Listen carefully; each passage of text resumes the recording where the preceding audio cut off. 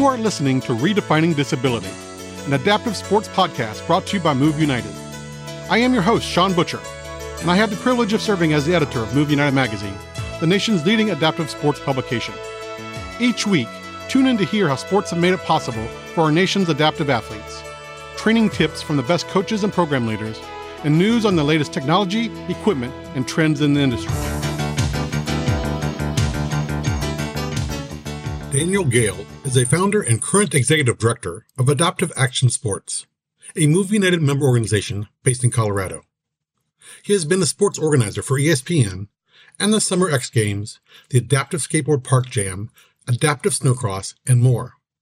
He also serves as the general manager for para skateboarding with USA Skateboarding, which is why we're talking today. So Daniel, I want to talk about skateboarding, but first I thought we'd start by talking a little bit about you and obviously Adaptive Action Sports as well. So just for those that are listening, tell us a little bit about yourself. Sure, absolutely. My name is Daniel Gale. I am the executive director and co-founder of Adaptive Action Sports.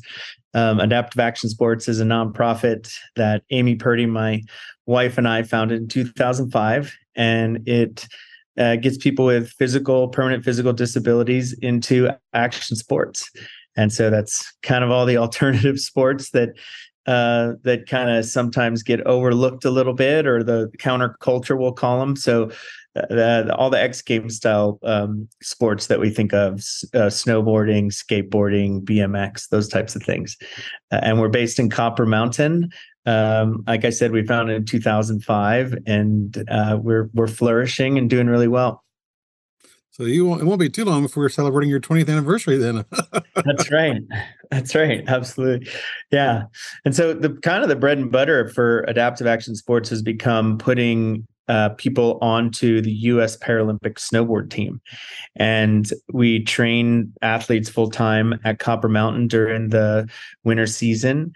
And our intention is to give them the tools that they need to be able to compete at a World Cup level, and then hopefully earn enough points and meet the criteria to make the U.S. Paralympic snowboard team.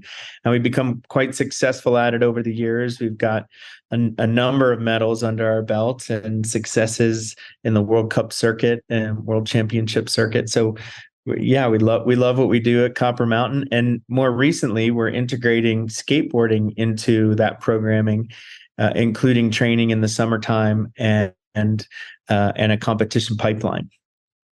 Which is really exciting. I mean, I know that folks have known Adaptive Action Sports as kind of that winter season sports and recreational opportunities.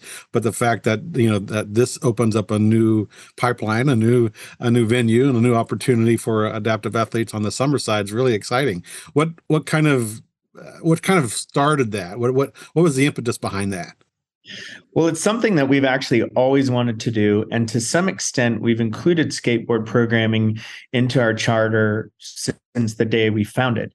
But there doesn't exist a competition pipeline. It's not in the Paralympic Games. And so it's been, those types of things are a little bit of an uphill battle, of course, to find funding for. But right now, we're in a really great place. I was actually recently brought on as the new GM for USA Skateboarding. So my plan will be to transition slowly out of the Adaptive Action Sports role, probably take a role on the board of directors for AAS, and then continue to do my work with USA Skateboarding. But the exciting thing about that is that I'm at the steering wheel with another amazing person, our CEO, Johnny Schillereff, to really mold the skateboard program as we see it. And of course, we're working at the Olympic level with our national team and those Olympic hopefuls that are trying to make it to the games. But one big piece of our DNA that we see moving forward is the adaptive side of it. And so really this new job is the impetus behind this effort now. At USA Skateboarding, we're creating a pipeline of competitions to include 3 regionals, an online video submission competition that'll all culminate at our nationals event in December. And that event, all of those events will include an adaptive division which is really exciting.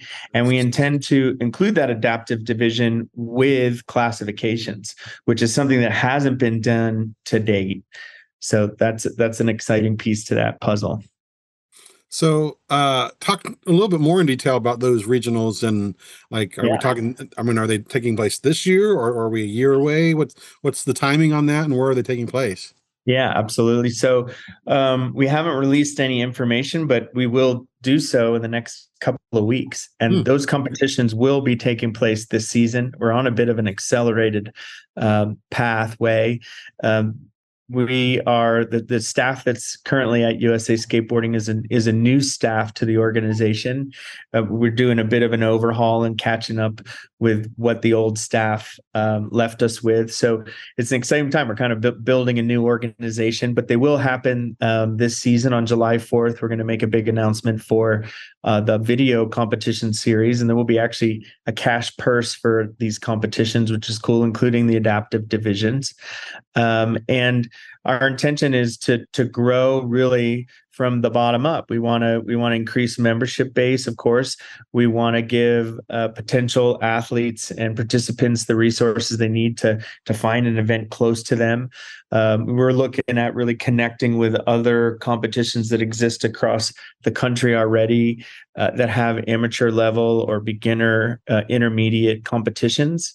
We're really looking to the future to create an adaptive coaches we're looking to create a coaches certification to include adaptive. So there's a lot of moving parts and pieces, and we're really moving quickly because, obviously Paris is right around the corner. But so, we want to integrate into competitions that already exist and really try and be a piece of what already exists. For example, Do Tour and X Games. I've been a sport organizer for years for both of those organizations, and have brought adaptive snowmobiling, adaptive Moto X, adaptive skateboarding, to name a few, to those programs. And that stuff's so cool and exciting. And so trying to figure out how do we work with, those competitions that exist already, and integrate them into our pipeline, maybe through some sort of wild card option. But it's exciting. I get really excited about it, just thinking about the how big this thing can go. And I think it's going to be huge for the adaptive skateboard community. Indeed. Yeah. And you mentioned like X Games and those types of things. They were huge to elevate the growth of pair snowboarding. So being able to integrate into other existing events or competitions already it will just help elevate adaptive and pair skateboarding as well. 100%. Yeah, absolutely. And then for us, one big thing that we've talked about, and that, is already a part of our our policies and procedures, I guess, for lack of better wording, moving forward, is that we envision our adaptive team to be one with the national team. So if you're a female and you skateboard on the national team, and you're in street, for example, that's what you do. You'd work with our street coach. If you're a man and you skate in park, that's what you do. And if you're adaptive and you skate in park, that's what you do. But it's just one national team, and we don't want to delineate adaptive and able-bodied, or I'm using the air quotes there when I say that, everyone. But so I'm excited for that. We really have a vision for the future where we want to make an equal playing field and really support these athletes the same as we want to support the national team for skateboarding. Yeah, so it's exciting with full integration and inclusion. So yeah, I use air quotes all the time too. So that's all right. And I'd love to hear your insights in terms of like the crossover between snowboarding and skateboarding, because I know that there are athletes that that they snowboard in the winter, and then they kind of pivot to skateboarding in the warmer months. Yeah, absolutely. It's there's such a commonality there, and with surf too. So I know there's a lot of snowboard athletes that go to surf or go to skate, and I think maybe more go to surf right now, just because there is an existing pipeline of competitions there for them. And so our hope is to create that competition pipeline and certainly pull snowboarders into the skate world, and then skateboarders into the snow world. And actually our board of directors has on it the chairman to the board of USA Surfing, and so he's on our board of directors as well, which is really great. And we're trying to figure out how do we align both surf and skate and moving forward. And I think we want to have those conversations as well with snowboarding. And it is exciting. It's a community. I think that's the thing that differentiates maybe action sports from other sports, is that it really is it's a subculture, right? And there's so much more than just the sport that goes into it. And so being able to pull all of those board sports together in kind of one big unified front makes a lot of sense. And so we're trying to figure out how does that make sense, and how do we move forward with it? Yeah, and I was hoping you would talk about that community, because that's kind of what I get, and feel from those that I know that are involved in one or more of those sports. So that's exciting. And is the goal then, obviously skateboarding for the able-bodied side is already kind of in the pipeline for international competition. Is that the goal of para skateboarding as well? And are we shooting for 2028? Is that the hopeful or the time frame, or? We would love to have had the time to get this thing into LA. I mean, obviously skateboarding means so much to to the California community, to the US. This is where skateboarding was born. But I think the window of opportunity for LA is probably quickly closing, and all of this stuff needs to get in place before we'd even be a viable candidate to be included into the next games after Paris. And so that's creating a quality classification system that makes sense to the global community, that's integrating coaches certifications, that's getting everybody on the same page when it comes to WADA and USADA, that's participating in these competitions, that includes our domestic competition series all the way through to nationals, but then creating actually sanctioned events that happen internationally, also getting an IF. And so I think World Skate is open to this once we get it to a place where it makes sense and they can come in and take control. But it's just that the lift is so ginormous. I worry about LA, and obviously, if you've read some articles and things, they pretty much closed the door on new sports for LA. Never say never. We came in late with snowboarding when that happened. It was a last minute decision. So I'll never say never, but at the same time, I think that I'll say this, what it is right now is head down, do the work, get it to where it needs to be, and then let's just see where we're at. Yeah. And the timing will fall where it falls, right? That's right. That's it. Yeah. And I was going to ask, because kind of my two-part question of that was, what is the sport like on an international level? And obviously, in order for it to make a Paralympic to become a Paralympic sport, there has to be a number of countries that are involved and immersed in the sport as well. So what is the international competition look like right now? It's actually stronger than you'd imagine it to be. Oh. I've been the sport organizer for Dew Tour and X Games for a number of years, as I mentioned, and every time that I run an event with them, which typically it's an invite-only event, and we try and really spread the classifications across the field, and so we kind of call it a mixed demonstration, or it's hard because I've got somebody who shows up in a wheelchair competing against somebody who is a single below-knee amputee, or has is a UL in the UL class upper limb. So that group that shows up, though, is very diverse internationally, and so there's a lot of participation. Brazil, I would say, is probably one of the strongest adaptive skateboard programming that's happening right now globally. Aside from us, we might be a little bit stronger, but they've got some serious talent, and they're growing. The size of the programming is growing.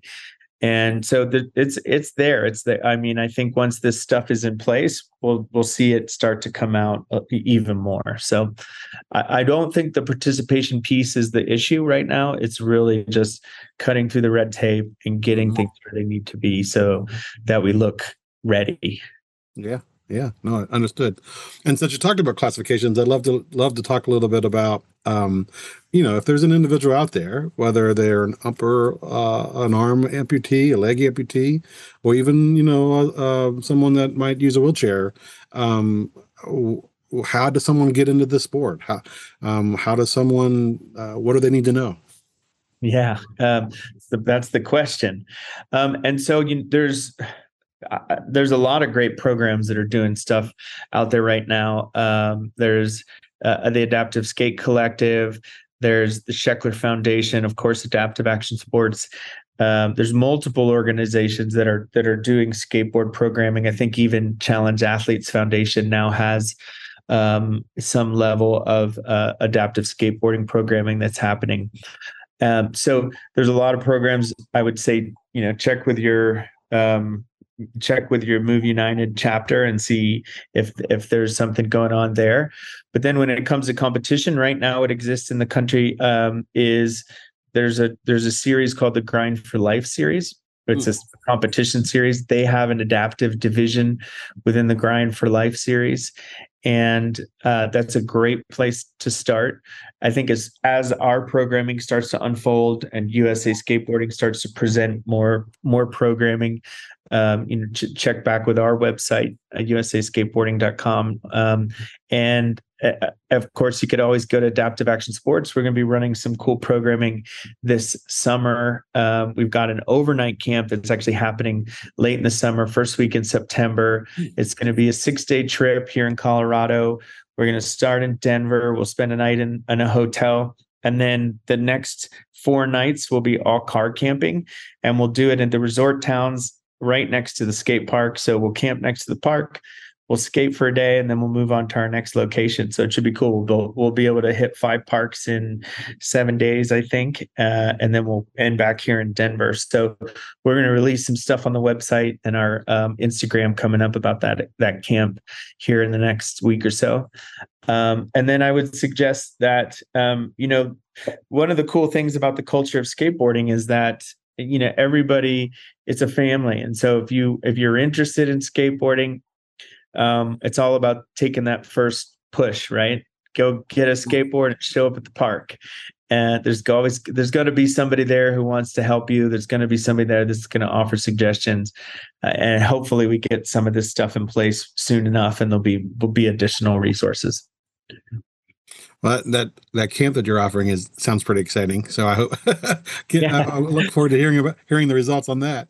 And and you kind of mentioned parks, obviously. So that's also what makes this sport very accessible, because there are a lot of even small towns, like and cities that have invested in this community and decided to put in a skate park at either a local park or somewhere in a town or in one of their municipalities or whatever. So they don't have to necessarily find a program. They can just go out and start on their own. Yeah. Yes, absolutely. I think that's such the cool thing about skateboarding is one of the best skateboarders that is out there, the adaptive skateboarders that is out there right now. There's 2 of them, and they're from Brazil. Felipe Nunes and, oh gosh, he's going to kill me because I can't. My brain's not working this morning. These 2 young men, they were the reason they're missing their legs. They're both missing their legs, I think, just below the knee, but it's just below. And they both it was congenital, and so for them, the skateboard became a source of access. This was their mobility device, and they didn't have access to wheelchairs, but there was the skateboard. So they could sit on the skateboard, they could get around and do what they needed to do, and it became a part of them. And so the crazy amount of talent that they have, it's unbelievable to watch them do what they do. They are one with the board, and it's really a product of their environment. And so it's not only accessible, but it makes the environment more accessible, which I think is so cool. And it's I don't know, I get fired up. But I think that's just such a cool thing. And now they're the two best probably in the world, and it's unbelievable to watch. But yeah, the fact that we do have parks pretty much, popping up in every town and every city.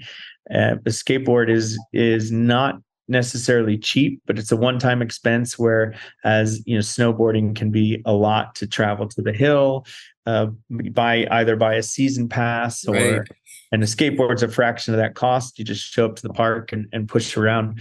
The other cool thing is I invented years ago for Amy, kind of out of necessity, an adaptive skateboard assistive device that just mounts right onto your existing skateboard. It's called the Stick It. And so we've actually started to produce some of these pieces, and pretty quickly here we're going to do some pre-sales on the ADAX website. And I've had a number of individuals use these, from double amputees, single below knee, single above knee amputees, single arm amputees. And you can do a no fall with a never ever. Somebody who's never been on a skateboard before, you could do a no fall lesson for an hour. And by the end of it, the individual is pushing around on the skateboard and on their own, which is super cool.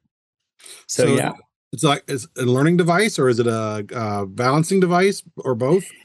It's both. It's both. And so the way that I designed it, and I don't want to go into too much detail. We'll let it speak for itself when it comes out. But essentially, it's a handle, so to speak. You hold on to it, but it's telescoping so that you can reduce or raise the height.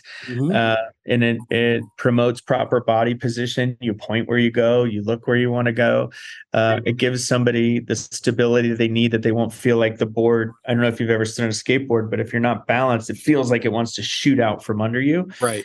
It gets rid of that 100%. It allows you to take one foot off without feeling super unstable. It's amazing to watch, and it's just such a simple concept, but it's hopefully, it'll, and the way that it's designed too, because it's telescoping, you can essentially move it out of your way when you're ready to, and you don't need it at all. It's just there in front of you.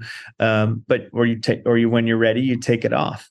And in fact, we were thinking about doing something like, you'd have the opportunity to use it for a certain amount of time, and then you could return it to the organization for, half of your money back or something like that. we would send it on to somebody else, or treat it like a rental, maybe. I don't know. We'll come up with something, but it's exciting. It's cool. And I think it'll bring skateboarding to a lot more individuals who may otherwise have not got on a board. And so for those, and obviously the skateboard is an essential piece of equipment for skateboarding. But for those that are like just starting out, you can get, kind of a entry level skateboard that may not be totally reduce your wallet or whatever too much. And then obviously as you advance in the sport and you want to get a little bit more of a better board, and that is either lighter or easier to work, then you might be spending some money. So it's a piece of equipment that can be, flexible. That's right. Yeah, totally. I mean, you could go to Walmart or Target and get a decent enough skateboard to go out. I mean, these days it's pretty, back in the day, you wouldn't want to buy a Toys R Us or a Target skateboard, but now they're pretty, it's pretty level playing field. The wheels are quality from there. The trucks are okay. Good enough, like you said, to get you out and pushing around and trying a couple of things. And then, when you're ready to be more advanced, you buy up. So that's right. Yeah. And besides the board, what are some of the other things that people may need? I'm thinking like obviously elbow guards or knee guards, or knee pads, or they're just, what are the other pieces of equipment that a rider or a skateboarder may need? 100% a helmet. That should be, if you can't afford knee pads, wrist guards or elbow pads. The helmet should be your first investment, and then I would suggest elbows and knees would be next, and then if you feel like you need wrist guards, those would be next. But certainly those are things that you should have no matter what. I wear a helmet every time I get on my board. I think it's super important. And I would say too, somebody who has some experience and can give you a little bit of instruction. One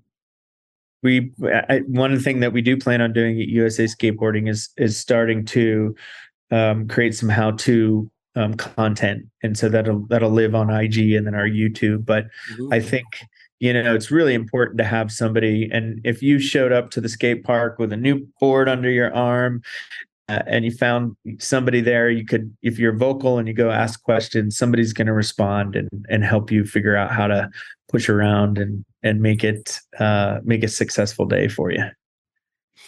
And obviously in terms of besides just pushing around, and then once you get familiar with all of that, how do you learn moves and tricks and those types of things? So I would say the next thing I would mention before we get to that would be skate park etiquette. I think right now, there's so many new kids coming into the skate park. There's scooters, which are a new addition to the skate park. Sometimes there's bicycles that are integrated into the park. There's, of course, roller skates, which are making a huge comeback, which I love. But I think skate park etiquette is something that's super important. Making sure that your head is on a swivel, that you're not entering into the park. We call it dropping in, that you're not dropping in on somebody else. If somebody else is already in the field of play, is what we call it. If they're not already in the park, then you wait your turn. And don't be overeager. Don't go over and over again because you're going to get in somebody's way. I think the biggest piece is be respectful, ask questions to the older kids that are there, and head on a swivel. And then I would say the next piece to it is I learned how to skateboard. So much of my learning experience for both skateboard and snowboard came from watching videos. I spent a lot of time watching videos, slowing it down, speeding it up, watching it again. Back when we had VHS tapes, and I would wear those things out. But watching videos and learning. There's a lot of how-to stuff that is out there, and all of that stuff is so valuable for a sport like skateboarding. It's an interesting thing because it really is built around video. It has been since day one. We've always, as a culture, we always. If somebody does something new in the skateboard world and achieves something great, the reason the skateboard community knows about it is because we saw it on a video, which is very different for a lot of the other sports. We read about it, or, if we're lucky enough to be at the game or watch the game on TV. But for skateboarding, really, we communicate through video. We learn through video. And so that's just a big piece of the culture. And then of course you add the artwork on the bottom of the skateboard, and you add the music that we're listening to when you watch that part, which makes it, music, art, and sport all come together. Yeah, and I'm glad you mentioned that. I'm glad you brought up etiquette too, because I think that's just important, and safety, ultimately contributes to safety as well. So yeah. I think that's important. I know we've talked a lot. So obviously, when people think of skateboarding, they think of folks that are ambulatory, and so even on the adaptive side, if you have an arm amputation or a leg amputation, but what about those that need access to a wheelchair? How is that sport adapted for those skateboarders? Yeah. So WCMX, as it's called, coined by Aaron Fotheringham, who we all know and love. He's just a fantastic kid. I love that guy. Yep. So he coined the term, and it's just booming, isn't it? It's so cool to see how many kids have adopted the WCMX, and we envision that to be absolutely a part of what we want to do moving forward. We see that as a piece of our programming. The Classifications, of course, are going to be a lot more complicated, right? The judging will be different because it's not a traditional skateboard, but we think that it's just so valuable. We want to make sure that we do our part in seeing that piece be successful. Yeah, and I'm glad you mentioned that, because I knew of WCMX, but didn't think of it in the context of skateboarding originally. So I think that the fact that it will just open up and allow more adaptive athletes to participate is really exciting. Yeah. And that side is growing and expanding thanks to Aaron and others that have been doing some amazing tricks and things for the last several years. So Oh so yeah. I He's think been kind at of it for a while. bringing the two together is really exciting. No, it's so cool. And a lot of them consider themselves skaters, and they should. I mean, they're in the skate park. They are Mhm. skating. So and they're doing some super amazing stuff. So yeah, I think that's a really important piece to the puzzle. And of course it opens the doors for a lot more people that might not be able to stand on a skateboard. And their chair is their board. So absolutely. So Daniel, anything that we've not talked about that, or I failed to ask you about, that you want to just make sure that we talk about? I'm sure there is, but we've talked about so much. Let me think. Give me a pause for a second. I think I think the important thing for everybody, is we're at the infantile stages of a brand new sport, and so it's baby steps. There's a lot of other organizations, like I mentioned, that are doing some great things along the way, to help push this effort forward and move the needle on it. But a little bit of patience, and eventually we're going to get where we want to be. Awesome. And lastly, just again, the websites for both Adaptive Action Sports and USA Skateboarding. Yeah. So you can just go to adaptiveactionsports.org or adacs.org, adacs.org. And then for skateboarding, it's usaskateboarding.com. And then, of course, for both, it's the same for our social media handles at USA Skateboarding and at Adaptive Action Sports.